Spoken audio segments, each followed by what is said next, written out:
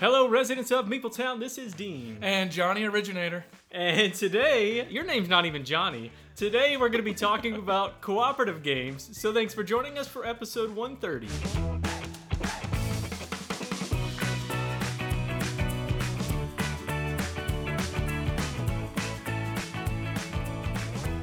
All right, we are here with Johnny Originator. That's not your name. Your name is not Johnny. No, I like to say Johnny Originator because I tell John that I'm the reason why he got into hardcore board games, because I'm the one that taught him Survive, and I think that was like one of the first big games that he started playing. So I like to say I'm the one that started him.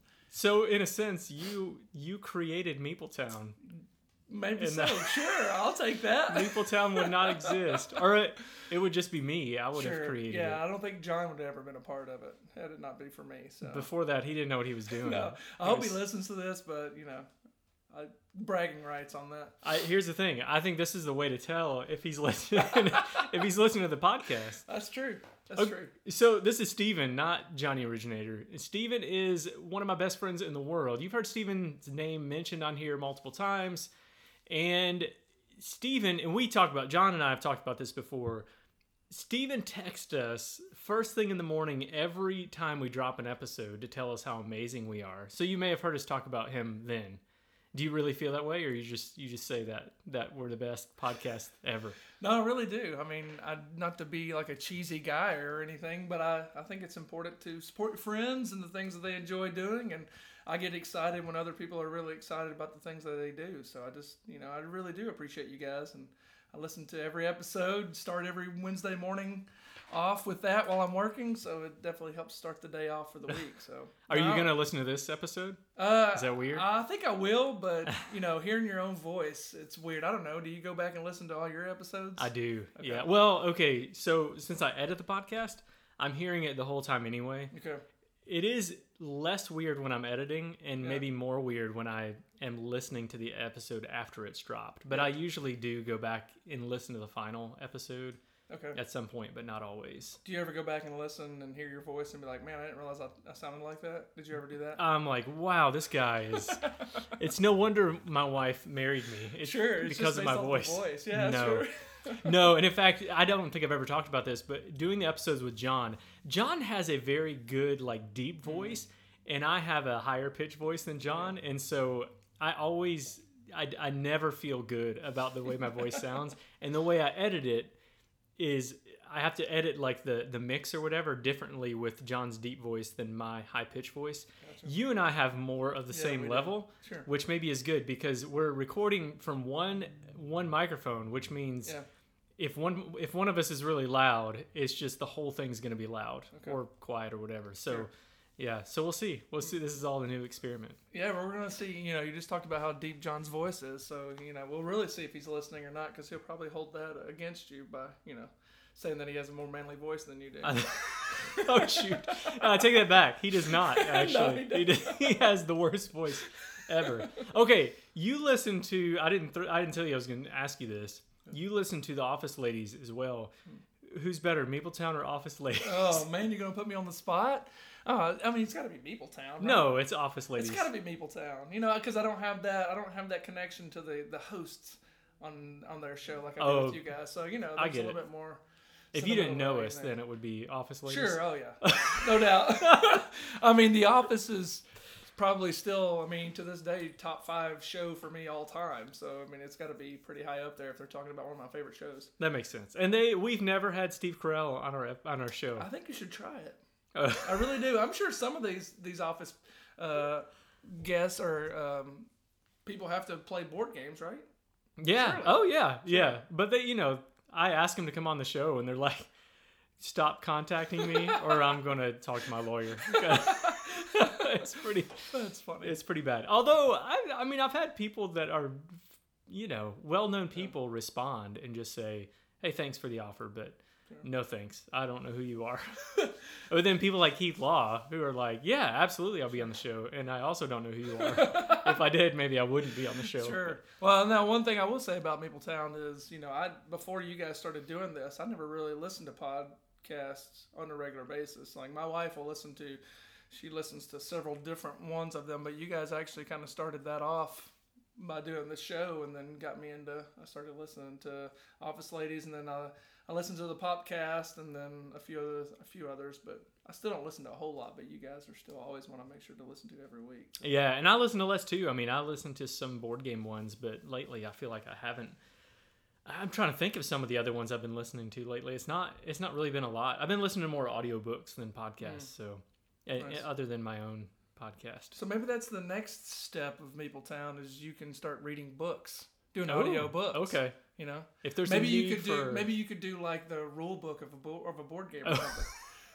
Okay, all joking aside, I've actually thought about that before. I was like, is there a need? And I don't know if anybody's done this before, but if you're trying to learn a game, if somebody would read if you've got a commute or something like that and they read the rule book to you, I don't know. That would be maybe a little tedious.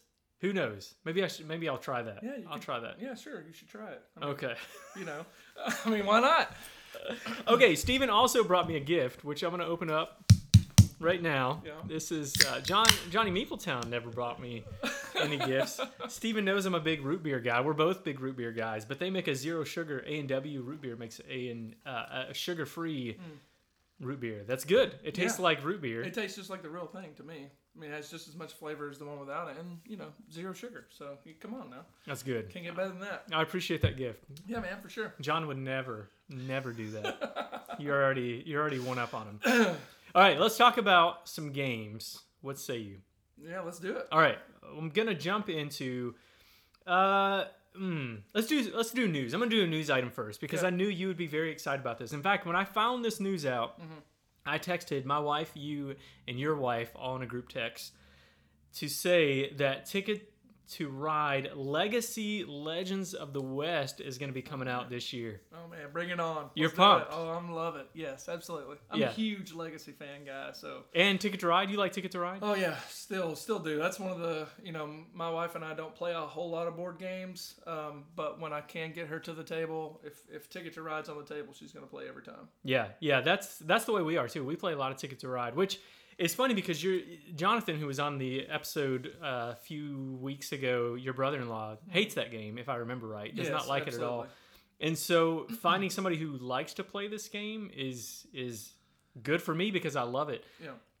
But a legacy version of this, like you said, is what gets me super hyped. So I'm going to read some of this because I don't know if you've read the description or anything, but it says... Players embark on 12 journeys across North America as 19th century pioneers. The campaign begins on the East Coast with players working their way to the West Coast from one adventure to the next, meeting challenges along the way. And then, as in Ticket to Ride, you're going to be completing tickets. That's going to remain your primary goal, but you're going to need to develop other skills if you hope to overcome the unexpected events of your resourceful rivals. Game after game, route after route, you'll continuously fill your vault with earnings, and as the story progresses, you'll open frontier boxes that unlock new rules, content, and more surprises. So I'm really, I'm super pumped by that description alone. Now it's different because Steven and I played with our wives Pandemic Legacy. Let's don't tell them how long it took us to play it. We won't. Well, they know because I've talked about it on here before, and it might show up on one of our lists later when we talk about our favorite cooperative games. But this is not a cooperative experience. It's a competitive one, which I don't know. Does that get you more excited, less excited when you're talking about legacy aspect? I mean, probably a little bit less excited, probably because the legacy. Well, I guess I've played Pandemic Legacy. I guess that's the only legacy game I've actually played. But usually when I think of legacy, I think of the co-op version. So I don't know what a legacy game that's not that way will be like. Yeah, it's interesting. I've only played, I think, one other... That's not true. I've played a couple other competitive ones, and my preference is Pandemic still. It's still my favorite of all the legacy games, and part of that is you're progressing together. Mm-hmm. I think it's a lot more difficult to do a competitive legacy game because, it seems like if I'm winning every game, then I'm going to steamroll or whatever. But you have to level that out a little bit. And so you have to be able to put in mechanisms in the game. If you've won 3 games in a row, there's got to be some sort of catch-up mechanism that allows me to be able to do something. So I'm wondering what that looks like in this game. If it's going to be, you know, I build a better engine than you, or, you know, something along those lines. But because of that, my preference is cooperative in legacy games. But I'm still super, super intrigued by this. Yeah, I think it's I showed Kristen, my wife, that, and she's like, "We need it now." So she's ready. So any game, I know we're on the same page. Any game your wives can get excited about, all right, I'm all in. So let's do it. Yeah. And the other thing that gets me a little excited about this is you do have that set 12 games. The one thing, and we'll talk about this with the pandemic, but you know, you can play between 12 and 24 games of Pandemic Legacy, or is that right? So if you lose one, you play it again. Lose one, yeah. And that's for every month, I believe. And we played 18 to 20 times. Right. 18, is that right? 20, yeah. So I kind of like the idea of this is 12. You know that you're going to get 12 games. I also like, it's supposed to come out in November. Oh, nice. Our wives are teachers, and so it's possible if we can get this to the table, we might be able to knock it out over a Christmas break or something like that. I like it. Let's do it. Yeah. So I'm super pumped by this.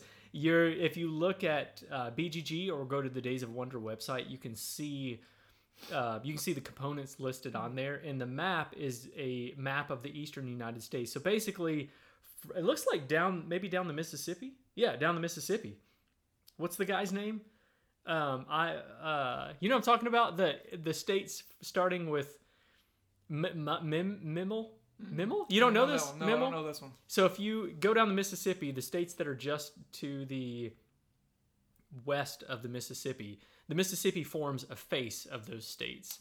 Okay. And his name is Mimmel, starting Minnesota, going down to Louisiana. You've never heard that? I have never heard that at all. I can't think of all the states. Missouri's in there, Iowa,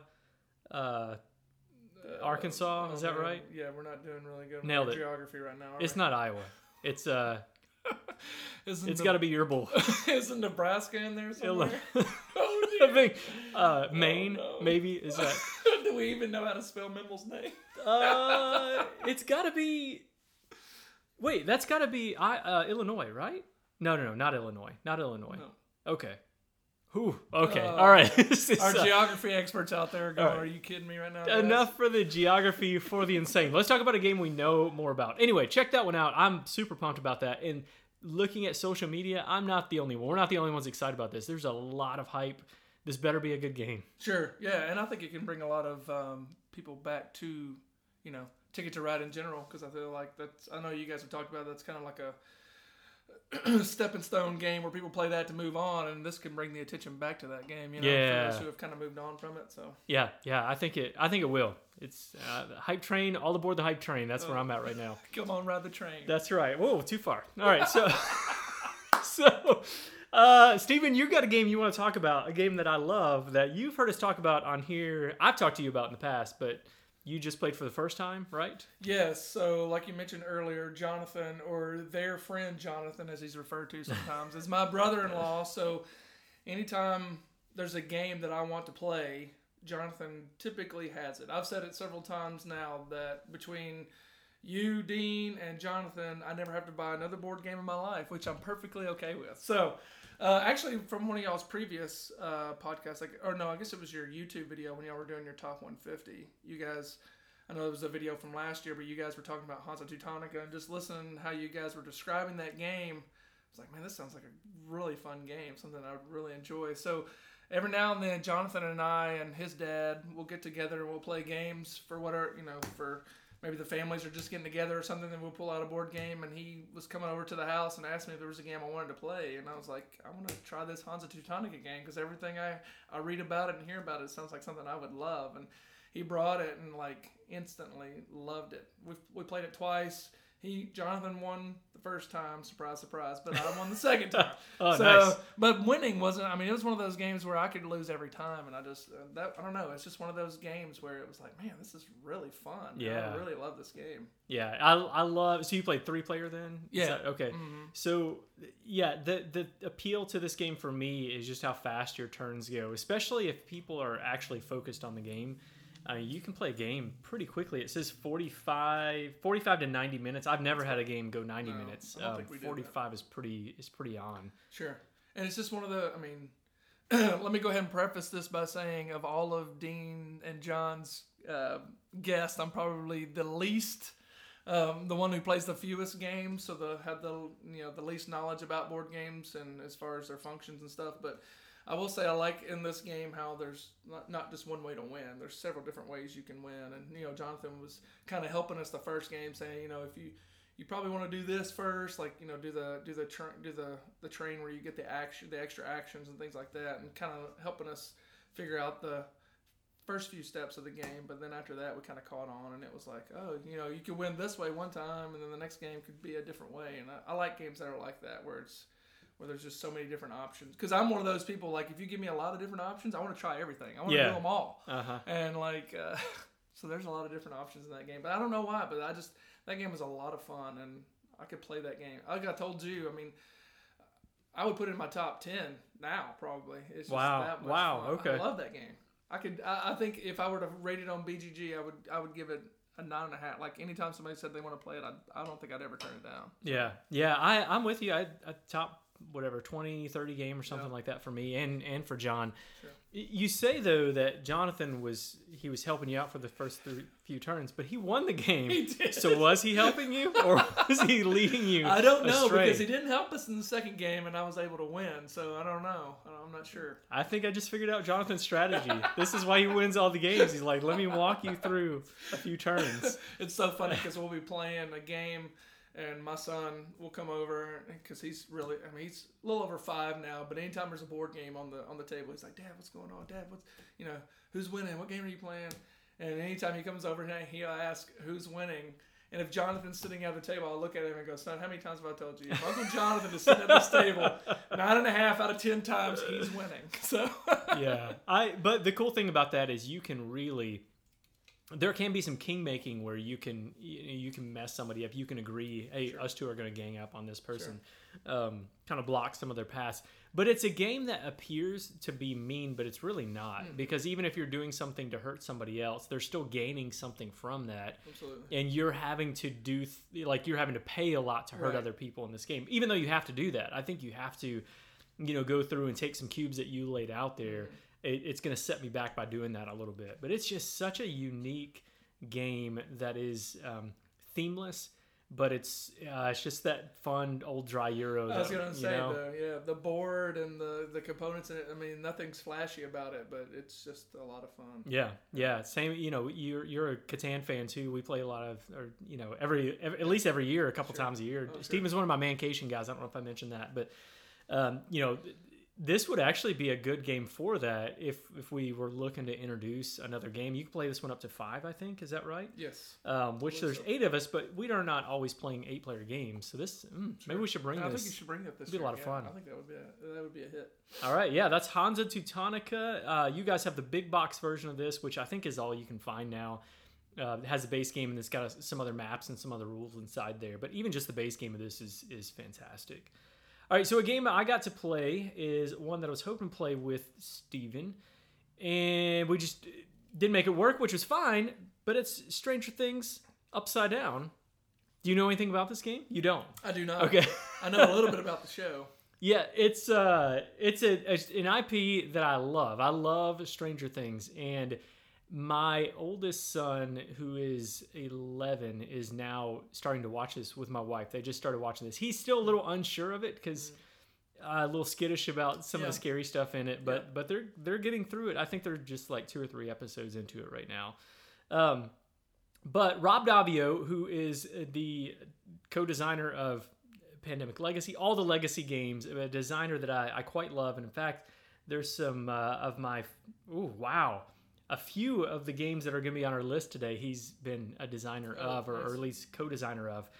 And he's the solo designer of this one, and it's a Command Games game, which is a publisher that I love, Zombicide and Blood Rage, lots of other games that we enjoy. So in this game, you're taking on the role of a character, and you've got, I think, 6 different characters that you can choose from. And which 11 is not one of the characters that you can use. Is that interesting? Yeah, that's maybe a little bit of kind of a disappointment. A bummer there. Yeah, but I think it's okay. I think it's okay because I didn't realize this, but you can actually you can go on their website, on Command Games game website. I just noticed this today, and download her character dashboard, because there's a miniature for her, but she's just like a countdown for the game. Oh, okay. But you can actually, there's a playable dashboard that you can download, so you can be her. You can be Nancy, Mike, Dustin, Lucas, and some others. Who did I miss? Hopper and what's her face? Will's mom. What is her name? Oh dear, you put me on the spot. Yep, it's not listed on here. Talking about Winona Ryder? Yeah. Yes, that's right. You can be Winona Ryder in this game. So you take on the role of one of them. They're all going to have their own special abilities, and the object of the game of the first season is to rescue Will, and so you're going to have to go to the Upside Down to be able to rescue Will. So you're going to be in Hawkins, and then you're going to be in the Upside Down version of Hawkins. Going to those different locations, you're going to be picking up items. You're going to be picking up allies, getting allies to team up with you. And the main crux of this game is that you're going to these locations and you have these action cards, and the action cards just have numbers on them, numbered I think 1 through maybe 3 or 4, something like that. You're using those cards to take your actions. So if I move and my movement is 1, I can just move 1 if I want. But if I want to move farther, I'm going to have to spend an action card for my hand that's a value of 2 to be able to move 3 spaces. If you take an action at a location to get an item, if I play a level 2 card, I'll be able to draw 2 cards and choose one of those that I drew from. So you're spending these actions to take the actions. There's also contested actions, which are actions that you're going to have to take a guess as to how many cards you want to spend. So I'm looking at a stack of tokens, and let's say there's 5 tokens in this stack or 4 tokens in this stack, and I can see the top one. Well, if the top one's 5, I know there's 3 below that have a value of 5 or less, and I'm going to have to be able to take this action fully. I'm going to have to spend cards from my hand that equal to or are greater than the value of all those tokens added together. And that's how you're going to rescue Will. So if I want to rescue Will, I do that, and let's say I play a value of 11, and it's a value of 14 from the stack. Well, I'm going to lose fear based on the difference of that. So I would lose a 3 fear. And one of the ways that you lose a game is if one character loses all of their fears, like your health timer or whatever, health counter. And so you're going to be going around the board doing that. Now, the cool thing is there's really the game is hand management, the board game, because you are determining how many cards do I want to spend, because I'll get to draw up to 5 cards at the end of my turn regardless. But if I spent all of my cards that time, well, once I get through the end of the deck, then I'm going to shuffle those up, and now we move on to Act 2, and more bad things are going to happen in Act 2. You're going to have to draw these scene cards, which are all bad things, and the second act, you're going to have to draw 2 of those. And third act, you're going to have to draw 3. And there's ways to mitigate all that. But ultimately, you're trying to manage your hand so that you're spending the least amount of cards that you can, with also being able to complete the objectives. It's a really simple game, but it's actually a pretty unique system of playing that. But some of that could get a little bit repetitive, but it's also really tense because you can see this timer counting down. And you're like, wow, I've done all this stuff. I've collected items and I've collected allies, but I've not even attempted to rescue Will, and that's what I really need to be doing. All the while the Demogorgon is he's attacking you, and you're trying to avoid the vans from the lab people and all that. So anyway, that's season 1. You flip the board over, and it's season 2, and I haven't even looked at that yet. So I like how they have different seasons on there for that. And you got Barb as one of the allies in season 1. Season 2, you've got Bob as one of the allies. I haven't seen his special ability, but I'm guessing it's something sad. Is my Yes. I don't know. Yes, absolutely. Not to be a spoiler. I can spoil, right? Since Sure. It's been like how many years? Yeah, at this point. Yeah, and my son's probably not listening to this episode, so I think we're good. Who did you play the game with? I just soloed it by myself. I played 2 different characters just to see if I would like it. And usually when I'm learning games to teach my family, I play that way so that I can learn it, especially with cooperative games. Like I'm playing the full game.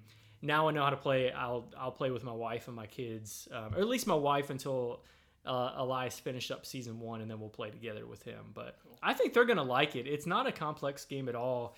I just spent 2 hours explaining how to play it, which is, too much. But the game, it says 60 minutes on the box, which is probably about right. I don't think it's going to be less than that. Maybe your first one's going to be a little bit longer than that.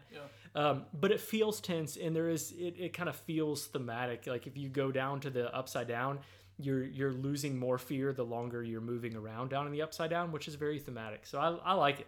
I think it's going to be cool. It's actually, especially maybe when we get to Halloween time. Oh yeah. Our families like to play some Halloween games together. I think this will be one that we could play together, and everyone have a good time with that. I like it. Yeah, like it. It sounds good. Yeah, I'll have to get it painted up before then, I guess, before we play at that point. But put on some mood music, play some Stranger Things soundtrack or something like that. That'd be awesome. But yeah, I think you guys would like this, especially since you like Stranger Things so much. Sure. So yeah, that's it. Stranger Things Upside Down that just came out by Come On Games.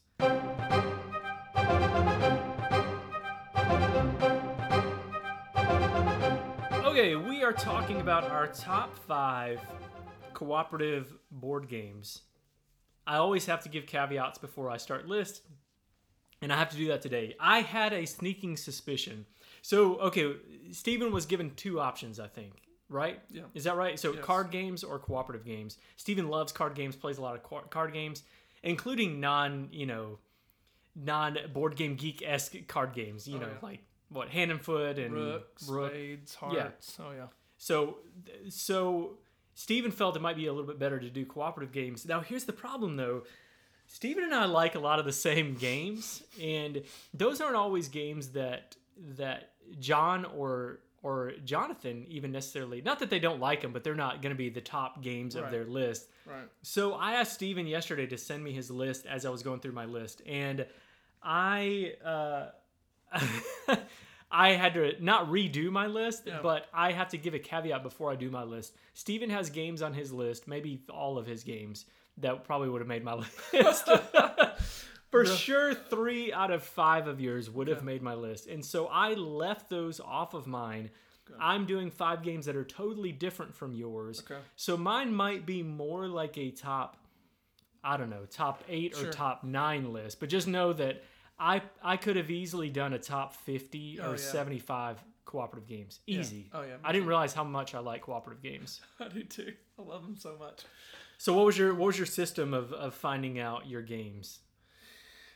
Well, I just took a couple of them had to do with, which games have I played the most of as far as from a cooperative, and just the ones that I guess gave me the, how do I want to say, like the good feelings whenever I thought about playing them. Yeah. And so, a couple of them are a little bit more of, because we spent a lot of time playing them. As we get into this list, I'll go in a little bit more detail, but I guess just the ones that I get really excited about the idea of a group of people getting together and playing them. So, yeah. I'm gonna say, some people just aren't cooperative game fans, which I totally get that. Yeah. I will say I'm a big fan of cooperative games. And part of that is just the experience. When we were playing through Legacy, that's a good example of the game itself was fun, but just getting together and absolutely talking through all that. So I'll go ahead and start off with mine, and then we will end on yours because you're gonna have a better list apparently since it's a combined of our both. That's all good. So my number 5 is a game that actually just came out last year. You have not played this game, I don't think. That's Return to Dark Tower. Mm-mm. This is a game by Restoration Games, a company that I really enjoy. The Fireball Island. Recently just played the Thunder Road Vendetta, which I wanted to talk about this week, but I'm going to hold off for a few weeks to talk about that one.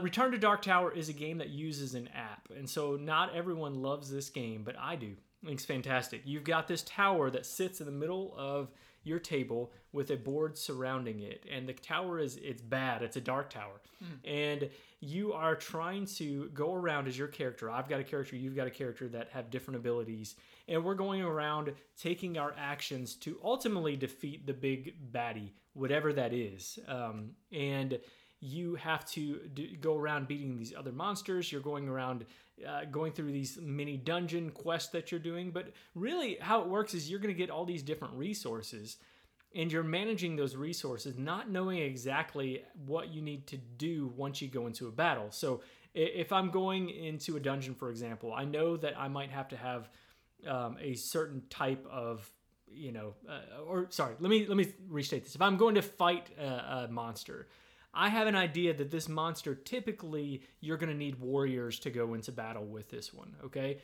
So I'll go to battle this knowing that I've saved up all these warriors, which are like your resource in that sense. And I don't know exactly what I'm going to need. The app's going to reveal to you, here's what you're going to have, and then you're going to spend these warriors to be able to defeat that monster. And you might have to defeat it multiple times or multiple levels of defeating this monster.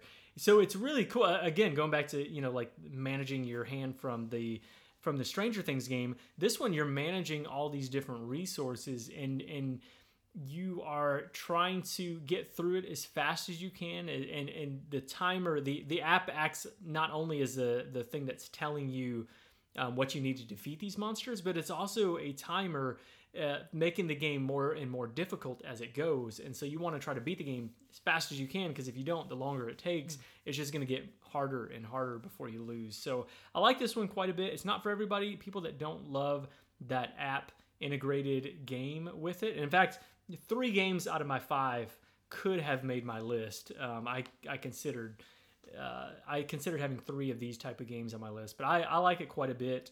A lot of fun. That is Return to Dark Tower. Nice. You have to play that one. I think you might like that one too. It sounds like something I would enjoy for sure. Yeah, it's a little long too. It's hour and a half to 2 hours for this type of game. I want it to be a little bit shorter, but it's definitely not the longest game on my list. Anyway, Return to Dark Tower is my number 5. Your number 5 is? My number 5, I guess, let me go back to your original question about the criteria or how I went to pick out my games. One of the other things, and you know this a lot about me, and those people who know me very well know that, if you even do anything with the Enneagram, I would be considered Enneagram 9. So what that means is I have fun when I know everyone else around me is having fun. So some of these games I picked based on I like them, but also the reaction with the people that I was playing with, like they really loved it too. So if I'm playing a co-op game and everybody that I'm playing with, maybe it's not my favorite game at the time, but if everyone around me is really getting into it and really enjoying it, then it's going to probably creep up higher on my list just because I know it's a game I can pull out and everybody, who I'm playing with is going to love it. So yeah. With that said, my number 5 is Kites.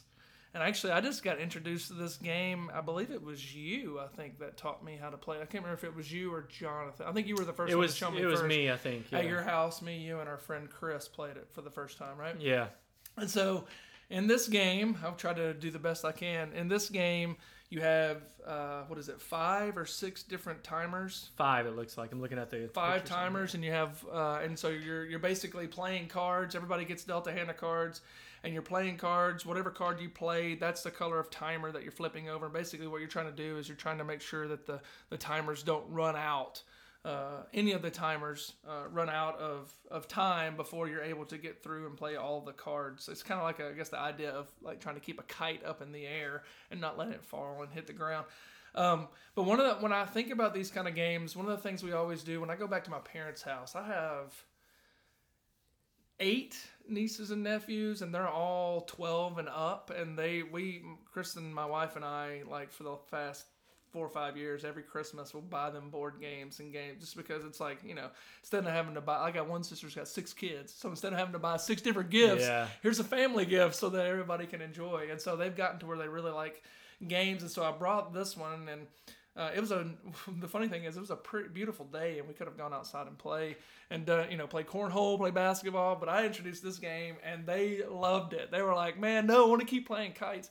This is a game that I would say I know you refer to, and I guess John too, would be a hoop and holler game, because this is what's. Did you say hoop? A hoop and holler game. No, hoot. Oh no, hoop and holler. H-O-O-T. I'm thinking about basketball. Hoot and holler. Hoop, like hoop. BJ from Board Game Gumbo. I think he said the.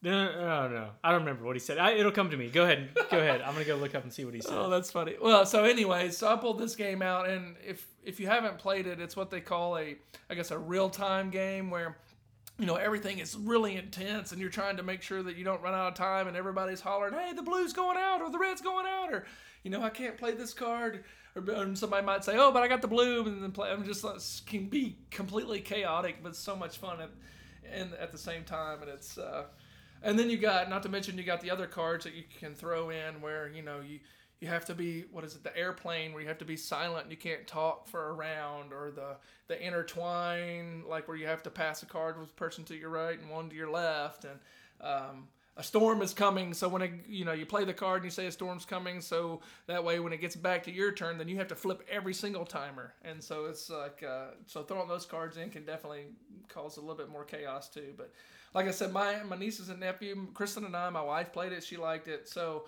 that's another way that I pick a game, is if the people that I'm playing with just absolutely loved it. And everybody that I've played this game with so far loved it. So I know it's a newer game, but that's one of the reasons why it's made my top 5. Is I have yet to play it with anybody that said that they didn't enjoy it. So yeah, I love this game. I will say the one issue that I had. We beat it pretty easily there for a while. Now, I know, I think with more players, it probably becomes a little more difficult because you need to have the right cards and all that. But something about you and I and Chris, we were just in sync. I mean, like Justin Timberlake style. Absolutely. But I feel like our communication was done really well. What I want to see for this game, I'd love to see an expansion that not necessarily adds more of those disaster type cards, but something that adds to the difficulty without adding to the complexity. Does that make sense? I don't know if it's like more timers or what it is. By the way, this is not a complaint of the game. Sure. It's because I like it so much. Sure. But we've had some games where like, well, that just wasn't very difficult, even with those cards. Right. So I want to see a little bit more complexity, but man, this game is it's so fun. It is, and it's just something with those.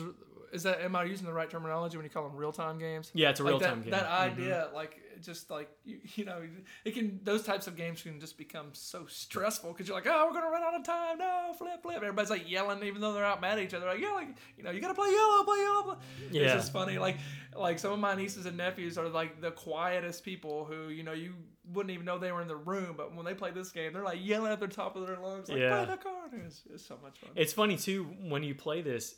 When you first play, I think this has happened to me every time. You think, okay, I've got one going. It's going to be 30 seconds before you have to flip that. Sure. I've got some time to kind of, wait for this timer to move down a little bit, but you really don't. You have to be fast the entire time. You have to be fast. And Kristen and I, the first time we played it too, like she was like, we played it. It's like, man, it's a stressful game. I was like, I know, that's what makes it so awesome. Yeah, that's fantastic. So anyway, that's my number 5, Kites.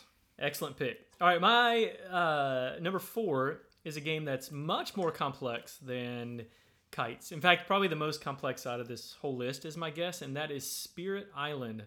This one came out in 2017, and the theme of this one is fantastic. So you are an island, and you have these colonists that come in. They're visiting, okay? And then they settle, and then they start like tearing things up, and then they start like killing people, right? Because that's what you do when you colonize. Sure. And as the island, you're trying to take care of business. You want them out. You don't want them, causing all that problem. And so it's such a unique system because you have cards in your hand and you have to spend energy to be able to play those cards. But the cards might be a card that is a quick card. I forget what they're called, but they're the quick cards versus like the delay slow, the faster powers. There we go. So your faster cards, or you can have slower powers. If I play a fast one, I'll be able to play it quickly, as you can imagine, before the invaders come and they start to ravage the land, okay? Or I can play a card that's slower, that takes a little more, thinking for this time to kind of process out, but it doesn't take effect till later, which is such a unique thing because there's some times where you're like, wow, I really wish that I could play a card that plays immediately because we're about to get slammed with all these colonists that are coming in. But you just are not that faction. Each faction is going to be playing out very differently too, because you have your board that has its own special abilities. It's such a cool game, and it is more complex, but it's not it's not overly complex. And because it's so thematic, I don't mind that it is a complex game. It's just been such a hit every time I've played. There is a version that came out. I think it's probably still at places like Target and stuff like that. It's like it's not really a simpler version. It's the same exact game, but it's produced not as well, and so you have a lot more cardboard pieces as opposed to the little miniatures that come inside the main version of this one. A lot of people love this one. It's actually ranked 11 overall out of all the board games on Board Game Geek. This one's ranked 11, and I totally get it. And there's probably actually a lot of people that are hearing me say this as my number 4 game. The only reason it's lower on this is not because I don't love it. In fact, this has been on my top 50 game before, whereas some of these other ones haven't been. It's because it's a lot more difficult to get to the table. You know, this isn't one that I play with my family, so if I play, it's either solo or with people like Jonathan, you know, and you know, they love this game too, but it's just not for everybody. And so same thing that you said earlier, if I'm playing a game that's cooperative, I want to make sure everybody's having a good time, they're enjoying it, and not everybody's going to love this one, which is why I have it so low. You've played this one? I have not played this one before. I've seen it, like you mentioned earlier, I have seen it at Target, and I've heard Jonathan and yourself talk about it before. It would definitely be one I would like to try out for sure. Yeah, it's fantastic. And there's expansions with this too, and I've never even felt the need to explore expansions, although I've heard that they're really good. And in fact, I've played the version, the Target version, whatever it's called, Horizons of Spirit Island or something like that. Okay. So John has that one, and it has different, if I remember right, it had different factions when you play that one. So it is a little bit different, but it's such a fun game, so good. But it plays about 90 to 120 minutes too, so just as much as my first game does. Nice. But anyway, that's Spirit Island, my number 4. My number 4 is a game that also, I believe, it got introduced, I want to say, I can't remember if it was last year or 2 years ago. And I love this game so much because it just reminds me a lot of the card games that I played as a kid. You know, but this game is The Crew. And me and Jonathan, you know, most of the time I mention playing games, either Dean or Jonathan are more than likely going to be involved. But Jonathan brought this game out. This is the the original one. I think there's one called like Deep Sea or something. That's right. Yep. And Jonathan and I and Steve actually are playing that Mission Deep Sea. Mission Deep Sea. Yeah, we started playing that one. But the original Crew, Jonathan pulled it out. And to me, it just has a lot. I know we were just playing 3-man version, but to me, it has a lot of mechanics like a spades. Where you have a trump, or you have your 4 trumps, or you got these missions that you have to go on. You lay these cards out, and it tells you, you have, the first person has to catch the first catch, and that's the only one they catch, or they can only catch a certain color or whatever. And man, me and Steve and Jonathan, I think that first game there are 50 or 50 something missions. And I mean, we would sit down and do, 10 to 15 at a time. I mean, that was just a game where, at least I know my father-in-law, Steve, which is Jonathan's dad, we like this game a lot because, like I said, it reminds us a lot of like the card games, just your basic card games that you would play, like your spades or your hearts or something like that. And him and I could just sit and play that. Like, we could have just gone through all those missions in 1 or 2 sittings just because, I don't know, it was so much fun, and it just reminded me of that. My childhood was based on, Rook was the only game I ever played until I came to college outside of like Monopoly or something like that. And then I got introduced to spades and then hearts. And so this game kind of, I know that hopefully that's not too far-fetched, but to me it kind of reminds me of those type of games, and just kind of, I guess there's that sentimental value as well. But man, this game is so much fun. Those are the only 2 guys I've ever played it with. But even though we've gone through all 50 of those missions, I would go back and play it again. I would play that one over and over again. It was that's a lie, Steven. You just lied on the radio.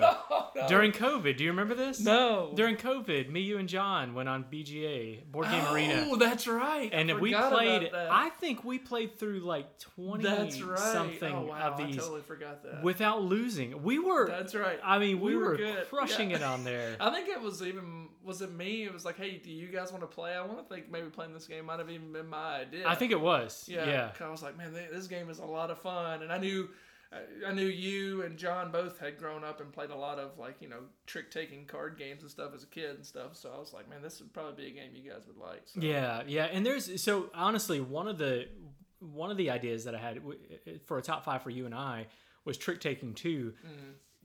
Trick-taking is a huge fad right now. Yeah. There's a huge trend in board gaming towards trick-taking games and trying to do it in different ways, which is funny because it's not an easy thing to teach, but once you know trick-taking at all these games become very easy to play. And I have enjoyed several of these different ones. Crew is probably still up there with one of the top ones of like the newfangled trick taking games. I'm with you. I think this game is fantastic, but there's some other really good ones too that are doing trick taking in such a unique way that I think Cat in the Box. You've not, or have you played Cat in the Box? No. Yeah, it's not cooperative, but it's another trick taking game. There's Fox in the Forest and then Fox in the Forest Duet, which are 2-player trick taking, but the duet one is a solo, not solo, excuse me, a cooperative version. Which trick taking cooperative is kind of I would think a difficult thing to design. Sure.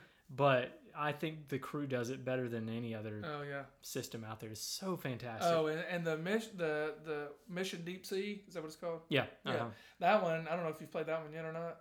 With the flipping of the cards and the Man, it just brings a whole nother level to it, and it's just as good to us when we're playing it. And we even made the comment, or at least Steve and I know Jonathan likes it, but Steve and I said, man, I could keep playing this game all night. Like, I could just sit there and play this game over and over again and not get tired of it. And that's one of the reasons. If a game can make me feel that way, then it's going to be really high on my list.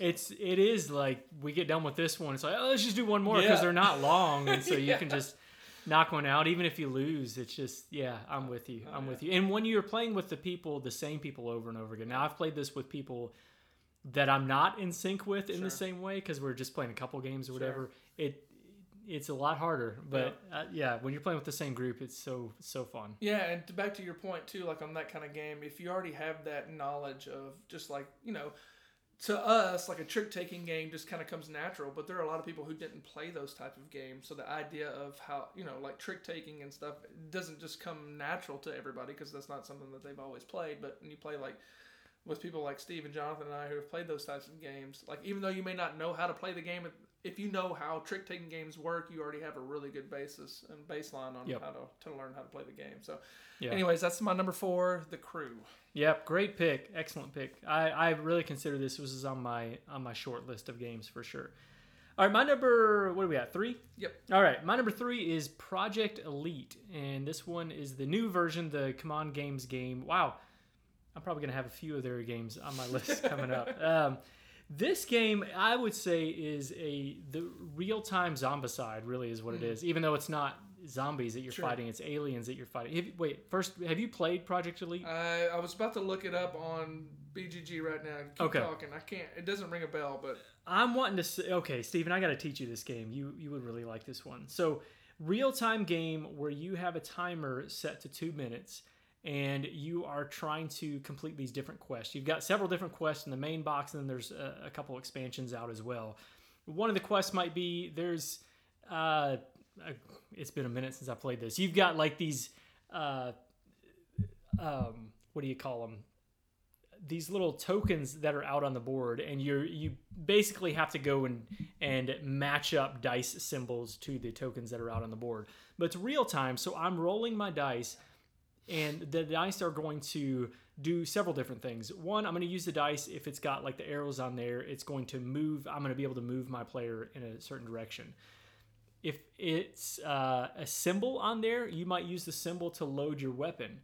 You might then shoot your weapon, and you're going to roll different dice that have numerical values on there. And if you have a weapon that's just like Zombicide, so if you have a weapon that says, I can shoot up to 3 spaces if I hit on 4s, and it's a value of 1 hit or something like that. So then I'm going to take out the monsters that I'm shooting with this, but then after you shoot that, you might have to reload your weapon every single time that you do it, all based on the rolling of the dice really fast. At the same time, as you are rolling your dice, if you roll the symbol that moves the monsters, you're going to be moving, or the aliens are going to be moving closer to their objective, which is typically to get to your base. If they get to your base, then they win. And so you're trying to beat them while also going away to be able to, kind of towards them so that you can complete your mission. It really is real-time zombicide. I mean, I don't know how else to explain it. And after those 2 minutes, you're done, and then you take time to kind of replan. You're respawning monsters out there, so other bad stuff is happening. But it's not going solid for 45 minutes or an hour. You get breaks in there, which is good because real-time games can be pretty intense. You don't want to play one that's straight up an hour of this, so you might throw up or pass out or something. I love this game so much. This one has been in my top 50 for a while. I'm pretty sure it was still on there this year. One that, you've got to play this one. I think you would like this one. My wife enjoys this one as well. If you like real time, but even if my wife doesn't always love real times, and she still loves this one. So yeah, I went back and looked at the images of the game. Jonathan may be screaming, "Yes, I taught you this one already," but at the top, right now when I'm looking at it, I don't think I've played this one before. I don't think he has this one. I could be wrong about this one. Okay. Yeah, I'm pretty sure he doesn't. And I've got mine painted up. This is the worst paint job I've ever done in any game ever. But that's okay. I still enjoy it. Well, then it sounds like another one I need to get to the table for sure. Yeah, we'll get that one. So that is Project Elite, my number 3. My number 3 is one that you've already spoken about earlier in the episode, and that is a game that we took, a game that probably most people can play in a few weeks, if not months. It ended up taking us, what was it, like 3 or 4 years to play? Now, with that being said, we also started it before COVID, and then COVID happened and was having a hard time getting together to play. I think we even maybe tried to play it via Zoom at one time, and I just don't think we were able to make it work out. But that game is Pandemic Legacy Season 1. And this game, man, we've played the regular Pandemic, and it's fun, but I think one of the draws to me to the Legacy games is that you're all working together, and there's like an end in this game eventually. You're like tearing up cards and you're putting out stickers and you're doing these things.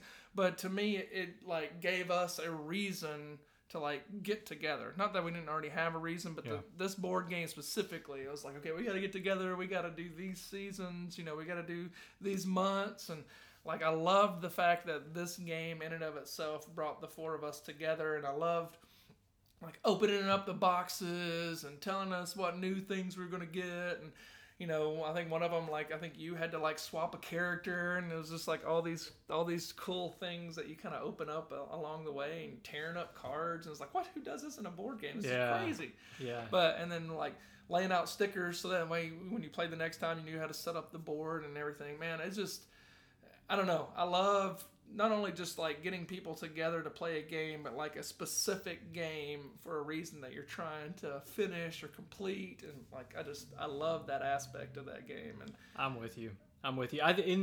Something that tells a story makes it so much better. Yes. And everyone's story is going to be at least a little bit unique. You got the main narrative throughout the whole game, but and I don't want to spoil too much because there's some big spoilers in this one if you really dive into it. Because I think really it's, if you haven't played this, I really recommend it, but I don't want you to know what happens, I guess, in that. But my character that I have, you grow an attachment to him, to an extent, and then something bad might happen to him, which that's not a spoiler. Just something bad could happen to him. You might have or something in the game that might make you get a new character, like you said.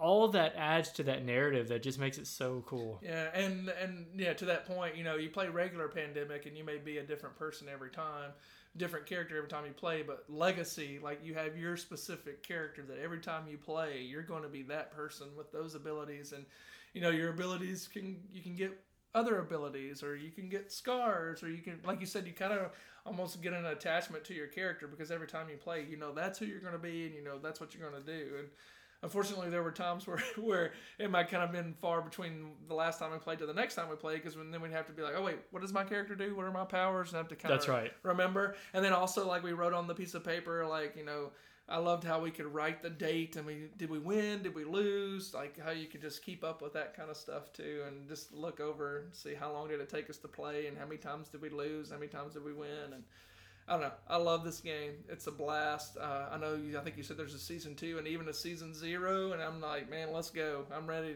to play the next ones. I am too. And now I hear not great things about season 2. I've heard a decent amount of negativity surrounding that. It doesn't faze me. I still want to do it. But I hear better things about season 0. So, I don't know. But not that nobody likes it, because I don't know.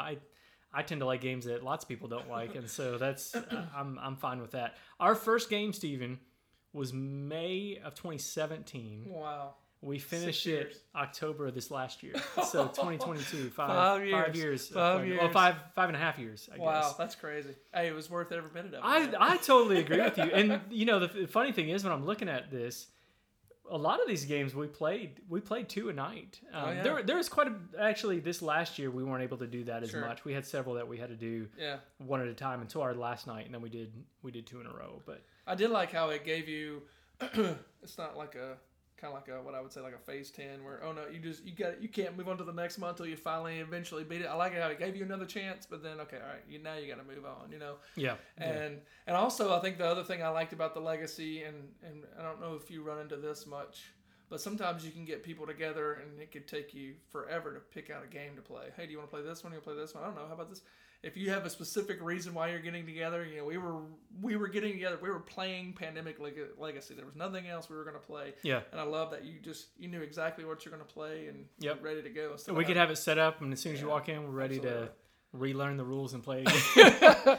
Absolutely. So that was my number 3, Pandemic Legacy Season 1. That's great. And that for sure would have been in my top 5 too. I would have just said Pandemic in general, because even just the base. I love Pandemic the Cure, which is the DICE version of it, Iberia, lots of Pandemic. So I would say if I were doing my list just me, this would have been my number probably 1 or 2. But Pandemic Legacy has been my favorite of all those for sure. All right, my number 2 is a game that also I don't think you've played this one, but this one I think you would love too. This one's ranked 73 overall. Pandemic Legacy is number 2, by the way, overall.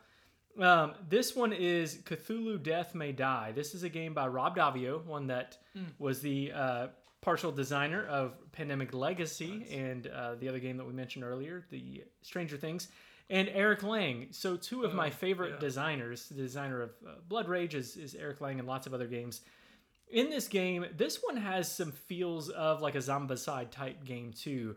But you are going around and you're going to be fighting this different, a different old one. So you've got these different boxes. You've got a season box, and then you have a the Great Old One box or whatever the 2 boxes. You're going to match up a couple of these. I'll pick whatever season I want to, and then this is the boss monster. And then you're exploring a map, and you are eventually going to be punching that monster in the face. Okay, it's really cool how that plays out, but there's a timer that where that Great Old One's going to come into play. The thing I really like about this game is that the way your character levels up.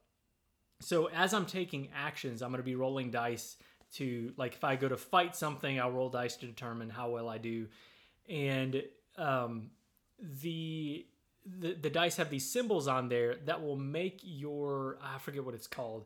It's going to make your sanity. There we go. It's going to make your sanity, you lose sanity. Okay. And you think, wow, that's bad. You don't want to lose sanity. In a lot of the games you don't, but in this one you do, because the more sanity that you lose or gain, depending on how you look at it, you're going to get special abilities that unlock. And so you're pressing your luck to, if you lose all of your sanity, you lose the game. Okay. But if you get right up to the edge, you have so many abilities unlocked that you're like this crazy strong player, but you're like living on a thread. It's so cool how that works out. And all the characters' abilities are really different. I love games that you're exploring, you're beating monsters, you're working together. I mean, you're going to see this with my number 1 game too, very similar to this one. I just love this style of game, and you do too. Yeah, absolutely. It's Zombicide feels. Sure. And so I think you would really like this one. This is one I considered bringing out at our whatever Halloween party, or it's my birthday party is what it is. Yeah, absolutely. Where we get together and play games. We're really celebrating here. Yeah. So this is one that I thought about bringing out this last year and I didn't. I will bring it out this next year because I think it's so much fun. Sounds like a lot of fun. Yeah, you dig this one too. And I have this one painted up too. Oh, man. And it's not as ugly. So there you go. Oh, you're so good at painting minis, man. I don't know about that. But anyway, that is Cthulhu Death May Die, my number 2. Well, this may surprise you a little bit, Dean, but my number 2 is actually, it's a game that I think I can go back to and probably say it's one of the games back before I think you and Jonathan really got into collecting a lot of games. I'm not sure. I don't remember. For sure, yeah, okay. It is. That's what I thought. It's funny. So, this is obviously so Jonathan and I and my father-in-law started playing Catan. Of course, we played with y'all too, but like there for a while, we got into Catan. I think Jonathan, he keeps up with it all. I think at one time he said we'd played Catan like 500 something times. I don't know, but eventually it was like, it was like, okay, I guess we need to branch out or something. I remember one day being at Barnes & Noble over at the Avenue in Murfreesboro, and I was just walking over to look at the board games and see what all was there. And I remember this guy, no idea, I didn't have a clue who he was, just walked up to me and he's like, "You looking for a game?" I was like, "Yeah, but I don't really know what to..." Just some stranger? Yeah, seriously, just some stranger. "So you're looking for a good game to play?" And I was like, "Yeah, but I'm still pretty new. I just play Catan and some other things as far as the harder board games." And he's like, "Man, you got to play this." And he took it off the shelf and handed it to me. And that game was Zombicide. And he was like, "Man, you have got to try this game." He's like, "It's probably going to be one of the best games you've ever played." And I was like, "No way, this is silly. It's about zombies or whatever." And so, actually, I was like, "You know what? This guy probably knows more about board games than I do. So I'm going to try it." And so I got it. I remember pulling it out and playing it with you and Jonathan, just getting lots of different people together to play. And since then, these would have been the original editions of the versions of the games. But I had all of those. The Angry Neighbors and the Toxic City Mall. I mean, I got them all. I still actually have them. Morgue or something. Was that one of the expansions? Yes, there was something with a morgue in it. Yeah, and I've got them all. Actually, this huge container that I bought at the Container Store in Cool Springs. That just bit there, and sadly enough, I don't think this game has come off my shelf, and since before my son was born, and he's almost 5.5, so it's probably been 6 years since this game has come off my shelf. But anyways, if you've never played the game Zombicide, you have a character, and you start off with these basic weapons, and you're going around, and you're opening up doors, and when you open up doors, you're spawning these different types of zombies, which have different levels of. Some of them are harder to kill than others.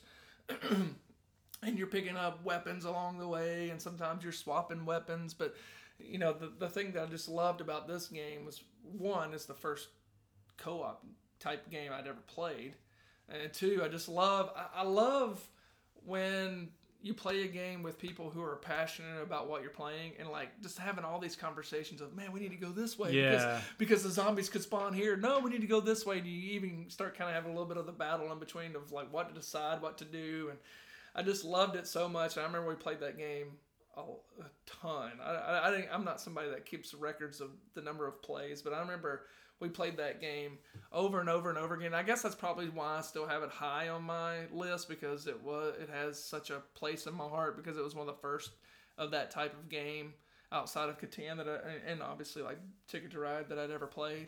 But just that idea of everybody coming together to try to accomplish one goal, and you had all your different cool characters who had their different powers, and some people were better with a sword, some people were better with a rifle or a bow, and it was just so cool. And I loved, like I said, just getting together and everybody talking about like the different strategies and how we need to go about defeating the zombies and moving on to the next level. And some of those levels, I mean, some of them were easy. They're 30 minutes or so, and I remember some of those being like, they could be like 180 minutes, 3 hours or more. Yeah, it's funny. It says 60 minutes on the website on BGG, but it is.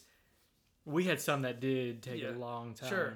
I still have such fond memories. It's funny. I'm looking at BGG. I've got 17 log plays of this, but I started logging much later, and so I mean I'm sure we played this 50 times or more back in the day. I mean we played it a lot, and for me, I never thought of this as like as a gateway game, and then I kind of move on to other games. I still love this game, and it's shocking that we haven't got to play it so long. Now I do have Zombicide Black Plague, which I like the system a little bit better, but there's also the second edition. I want to try that, but honestly, I didn't feel the need to get that, because you have all the stuff for the original one, and for a system that we already liked. There's some people that don't like the rule where you're shooting into crowds, you're going to hit your player first or whatever. Sure. It is what it is. I think you just have to kind of plan for it, or maybe house rule it, or whatever you want to do. But this game is still tops for me. This for sure would have made my list if I didn't know. Sure. What surprised me is that this was not your number one. Yeah, sure. And I wonder, I haven't looked. Have you looked at the second edition? I wonder if like are the minis like, do they actually have color and not just gray? Like, I wonder what all they changed to the second edition. Because Oh, it's you like know, the I don't second know. edition of the original game, right? Yeah. I wondered if maybe it's just like different minis or different, like what they changed in the game. But yeah, man, this game is a blast. Yeah, my guess is that it's just the gray ones and it has the base Okay. that you put on there. Okay. Probably because I think the quality is the old quality of those miniatures is not great compared to what they put out now. Sure. But I think they have to have like more muted colors to be able to get a higher quality. Sure. That's my guess. But I'm looking in the box and yeah, it looks like they're all the same color. Sure. I think, unless that's a different game that I'm looking at. Oh, okay. Yeah, I would think that a lot of people, and I don't know because I'm not, in the board gaming world as much as you are, but I guess part of me wonders like what the knock is. I guess some people just don't like co-op games, but also I know like when it comes to like components and stuff, it's not like a game that's going to overwhelm you, and you have those cards that are your player card that are very flimsy and things like that. But just I don't know, man. I guess also one of the reasons why I really got into this game is I'd also started watching The Walking Dead around about that time. Oh, yeah. And so it was a board game to me that was kind of like with the show, or maybe I played the board game and then started watching the show. Somehow I made the connection between the two, and I just really liked that show. And so I think that just added more to it. But, just the idea of friends getting together and killing zombies and coming up with ways to do it. Yeah. It's still a great game. I haven't played it in 6 years. I would still love it if we pulled it out right now. I'm totally with you. I think there's a lot of people that don't like dice rolling in games, honestly. Yeah. There's a lot of snobs in board gaming too. Sure. And so for me, I don't care. If I'm having fun, I don't care if it's the luckiest thing in the world. Sure. In fact, I've just played some games recently that are super luck fest that I don't care. I mean, if it tells a good story and it's fun, I love it. So this is a game that I just love. And there are, I mean, obviously there's a ton of people who still really like this system. The Kickstarters continually do multi-million dollars. I mean, every time they do a Kickstarter. Wow. And they just did another one, the third in that black series. So it's black, green, and now white. I didn't back anything from the white one, but it's it had a lot of people still. Sure, and I know we've played the Black Plague version of it, which is fun, but I lost my train of thought. But yeah, so this game it's awesome. I love it. I'd play it. I mean, I know this may sound crazy, but for me, it's a 10. Yeah, it's an absolute 10. I would play it every time. Would love playing it the same way every time. Just as much as I always ever have. And it's top 50 for me, great. so it's close to a 10 for me for sure. I don't think that's crazy at all. I think my plays have been 10s for sure. We've had amazing times playing these games. A lot of funny times too. Maybe some silly, inappropriate things that we can't. I can't retell some of the jokes on here, but I remember one of the things I was going to say about the dice rolling aspect is the idea that you could lose, that you could die. That you're not necessarily going to win. And we didn't win everything we did. Or I think, if it's just you're going to win every time, to me, that kind of takes some of the excitement out of the game. And the idea that you could lose, it's there. So, anyways, so great game. Love it. That's my number 2, Homicide. Homicide. All right. My number 1 is a game that you have played with me, and you've played this one quite a bit with me. It's a long game. And let's see. 120 to 180 minutes. I will say we've had games that went longer than 3 hours, if I remember right. That's Mansions of Madness second edition. Yeah. This is another one of those app-driven games where you are going around, you're exploring a mansion, or really whatever it is. There's different expansions now, so it's not always a mansion. And trying to figure out what you do from there. Like you don't always necessarily know exactly what you're doing. You just know I'm exploring something. The story's going to unfold as you go. Eventually, you're probably going to have to beat a monster of some sort. And you are building up items. The story progresses as you go. I love the storytelling nature of this one so much. I just think this is a top 10 game for me. Top 5 or 6 on my list from this for the last several years. It's so good. My big knock on it is the amount of time that it takes. I wish it were a shorter experience. Sure. This was a go-to, and a lot of times it still is a go-to for Halloween games. This is my favorite of all of those games. But a lot of times we'll not play this and we'll play Oh goodness, what's Betrayal. the Betrayal House on the Hill instead? Just because it's a shorter experience, you can play more players with that. You can play 6 with that, I think, as opposed to 5 with Mansions of Madness. And a lot of times we do have 6 players that plays that night. So I love this game. Do you like this game? I do. It's been a while since we've played it because I think I've only ever played it with you. But when we've played it, I've enjoyed it quite a bit. Yeah. So we definitely need to play that one again. We do. It's just harder because of the time. I mean, sure. with kids, it's not like you can easily have a 3 or 4 hour game at one time without having to attend to something that's going on. Right. So, Absolutely. so my guess is that as our kids get older and older, this will be a little bit more easy to play. Sure. But I still love it regardless. One of my favorite games of all time, and that's Mansions of Madness 2nd Edition. Nice. All right, you're number one. My number one. It's one that most people who would know me would have thought it would have been Zombicide, but I know there's, and depending on who you talk to, as far as how you rank games, do you do it based on the number of plays, or do you base it on it's the games I want to play right now or whatever? I guess this one was probably kind of more towards the games I'm playing right now as opposed to Zombicide, because I played Zombicide more than this game, but I haven't played Zombicide in so long that I think that's one of the reasons why I put this number one. But that game is Gloomhaven, Jaws of the Lion. Jonathan, again, most of the games I play with are with Jonathan or you and Steve. Me, Jonathan, and Steve started a campaign of this game. We actually started the original Gloomhaven, but unfortunately we were only able to get like a few plays on like a vacation trip, and it was, I think Jonathan would tell you, it's just so much to that game to like have the boxes, so much stuff to have to carry around, that he got this version of it, and he's like, okay, we're going to play through this version first, and then if we get through this, then we'll play the original Gloomhaven. But this game is a blast. I love, I mean, again, it's just the idea that everybody has their own character that you're building up as you go along. You're earning coins. You can buy different items and get different powers and things like that. And so you're just building it up as you go along. And it's really neat how they did the map is just actually a booklet and not like a whole big old board that you have to lay out. And it's kind of neat that you do that. And you're going into rooms and you're spawning different creatures and you're having to kill them. And I don't know, it's a lot of fun. I enjoy this game a lot. And I think we've gotten through, I don't remember how many campaigns there are. Is it 20? I want to say. I didn't think it was that many, but not that many? Maybe it is. Okay. I can't remember. I'm just kind of throwing a number out there. I can't remember. And I think we've gotten through like the first. You can't just make stuff up on here. 16. 16. No. Oh, no. I'm sorry. Wait a minute. That's not right. The game includes 16 monster types. Okay, that's not it. And a new campaign with 25 scenarios. So you were way closer than I was. Nailed it. There we go, 25. I think we've gotten through the first 7 or 8, but every time I've played it, it's just been a lot of fun. Again, you still have those decisions of, do you need to go this way? You need to go this way. You need to kill that monster. I'm going to go over here and do this. Now, sometimes there's those fights for the treasure chest, right? Because you want to be the one who gets those kind of things, but, get the better things at the end. But it's just a lot of fun. I like keeping up with the characters as you go along and developing them as you go along. And just again, like playing with Steve and Jonathan, they both love it, and that just really adds to it. That we just love it. I guess the one part, and like we were talking about earlier about a game like that, is just being consistent with it, right?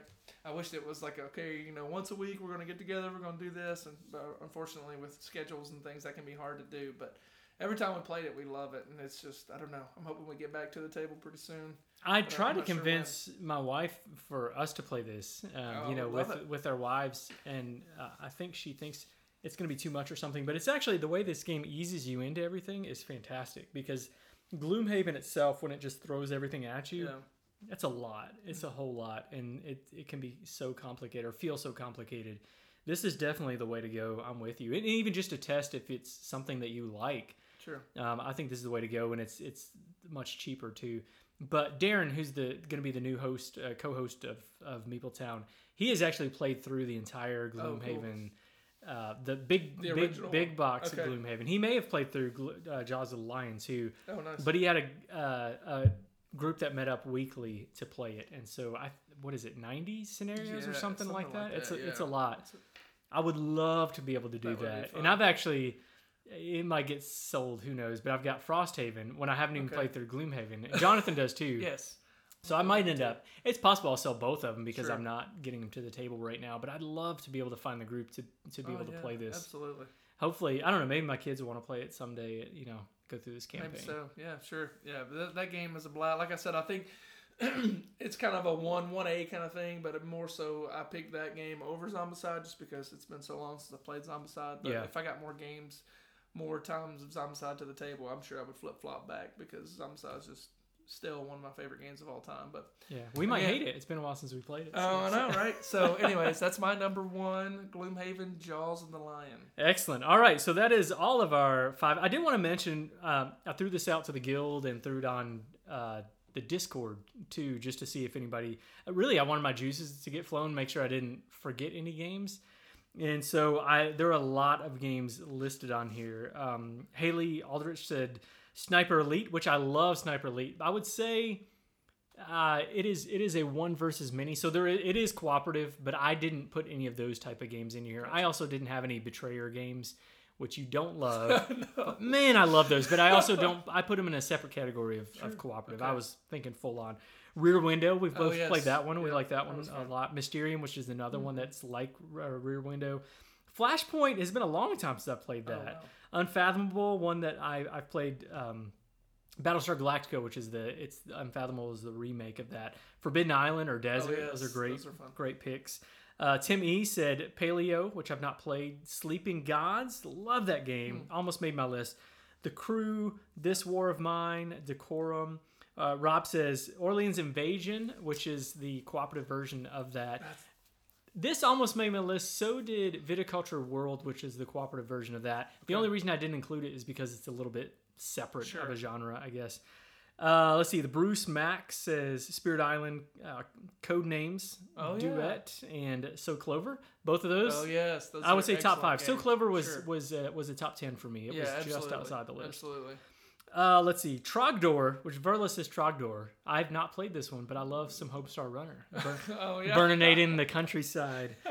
Okay. Let's see. Paul says. Let's see, Pathfinder Adventure card game. I've played a little bit of that, not a whole lot. Pandemic Legacy. Did not enjoy Season 2, but really loved 0 and 1. Pandemic Iberia. I love that one too. Spirit Island. Flashpoint. Orleans. Mist over Carcassonne. You might not know about this one because it's not available here yet. But it's the cooperative version of Carcassonne. Oh, fun. This will be in my collection when it comes out here, but it's supposed to be this spring, but I think it got pushed back to July or something. That's cool. Elder Sign, really like that. Dwarf Romantic, which is up for the Spiel, one of those Spiel awards. Patrick Foster says Pandemic Legacy, Gloomhaven, Sleeping Gods, Crew, Spirit Island, Just One, Return to Dark Tower. All those we've talked about. Sure. Yeah, Just One. Yeah, that's a good one too. That and So Clever could have made my list. Matt Walker says Spirit Island is top dog. No. A lot of people would say that. Wingspan, West Kingdom series, and Tomb Saga is, I guess, Wingspan, the Asia expansion, I think has a cooperative element. Okay, I was going to say the original Wingspan game is not cooperative. Correct. Yeah, and I've not played much of the expansion stuff. Okay. I'm pretty sure it's Asia that adds that element, maybe. Gotcha. This is Topher. Return to Dark Tower, Mansions of Madness, Descent, and Arkham Horror TCG. Topher's a friend of mine, lives in Oregon, that I've often thought, if I can get Topher and Steven to play games with me, that would make my day, because you guys like this. We all like similar games. That's cool. Peter Schott says Pandemic the Cure, Commissioned, Lands of Galzer, Unlock exit games, all those, and Deliverance is another one that he's excited about, which I've heard a little bit about that one too. And then finally, Dan S. says Kitchen Rush. This one I considered for my list too. It is, you've not played Kitchen Rush? I don't think so. I almost introduced you this a while back. That's not the video game that you were playing with your sons. Overcooked. It's the board game version of Overcooked. Okay, gotcha. Yeah, so it's really the exact same thing. You're trying to speed. That's right. You were over our house when we were playing that. Yeah, so it's the board game version of that, which is a lot of fun. And then just real fast in the Discord, I think there was some responses there. Peter Schott also said a different suggestion in there, which was Sentinels of the Multiverse, which is a game I do not love. So I disagree with you there. But I can't see who it says on there now, but somebody put Marvel. There's several Marvel games that I considered. Marvel United was one I considered. Marvel Champions, Lord of the Rings the card game, and the Arkham Horror card game. All three of those Honestly, I didn't put on my list because for me, they're exclusively solo. Yeah. They would make one of those would make a solo list, but not cooperative. So. Yeah, I didn't even think about the Marvel, the card game. That's the one, man, we played that game. Marvel Champions. Yes. Yeah. I mean, that very well could have been my number 5. If it may be like 5A, 5B. We played that game a lot. That was a good one. Oh my goodness. I just made it to the bottom of my coffee, and it was like mud, some kind of sludge coming out. I was like, what in the world is in there? Did you reach for your coffee thinking you were drinking A&W? No, I was drinking some kind of sludge. I don't know what that is. It's disgusting. Anyway, okay, well, Stephen, thanks for coming on the show. I really appreciate it. This is a longer show, but you put a mic in front of Stephen and I, it's just going to be... it's just going to keep going. Just going to be talking. Right? We'll leave here and we'll talk for another 2 hours after this. No, I'm just glad we could finally get it together. It's been a while. Yeah. Almost didn't happen because my garage door broke, but thankfully a gentleman was able to come out and fix it, so I was able to have time to come take care of that. So yeah, well, I'm glad you made it. Hopefully we'll have you on at another point. Thanks for always listening, always being encouragement, being one of my best friends. Or, Stephen is my best friend, but I say one of them because my wife is actually my best friend. Yeah, so. yeah, you better do that. Yeah. Which, by the way, side note, real quick, the first time I ever met Dean, he had orange hair. Anyway, just saying. I should post some pictures of that, maybe. Maybe not. Oh, and man, we got so many stories we could tell in Mapletown about the pumpkin and me dressing up like you for Halloween. Oh, yeah. Stephen is dressed up as me for Halloween, and I've carved his face in a pumpkin before. That's how close we are friends. Which has another funny story with one of our friends. Oh, man, that's awesome. But anyway, that's going to do it for episode 130. Thanks again for coming on. If you'd like to get in touch with us, you can reach out to us on all the methods of social media at Mapletown Games. You can email us, Mapletown, Mapletownmail@gmail.com or just MapletownGames@gmail.com. I think either one of those works. Reach out to us on the Guild, on Board Game Geek, Guild number 3407. We have a Discord. If you are on Discord, definitely plug in on there. We have lots of great conversation happening on there. Until next time, thanks for coming down to Mapletown.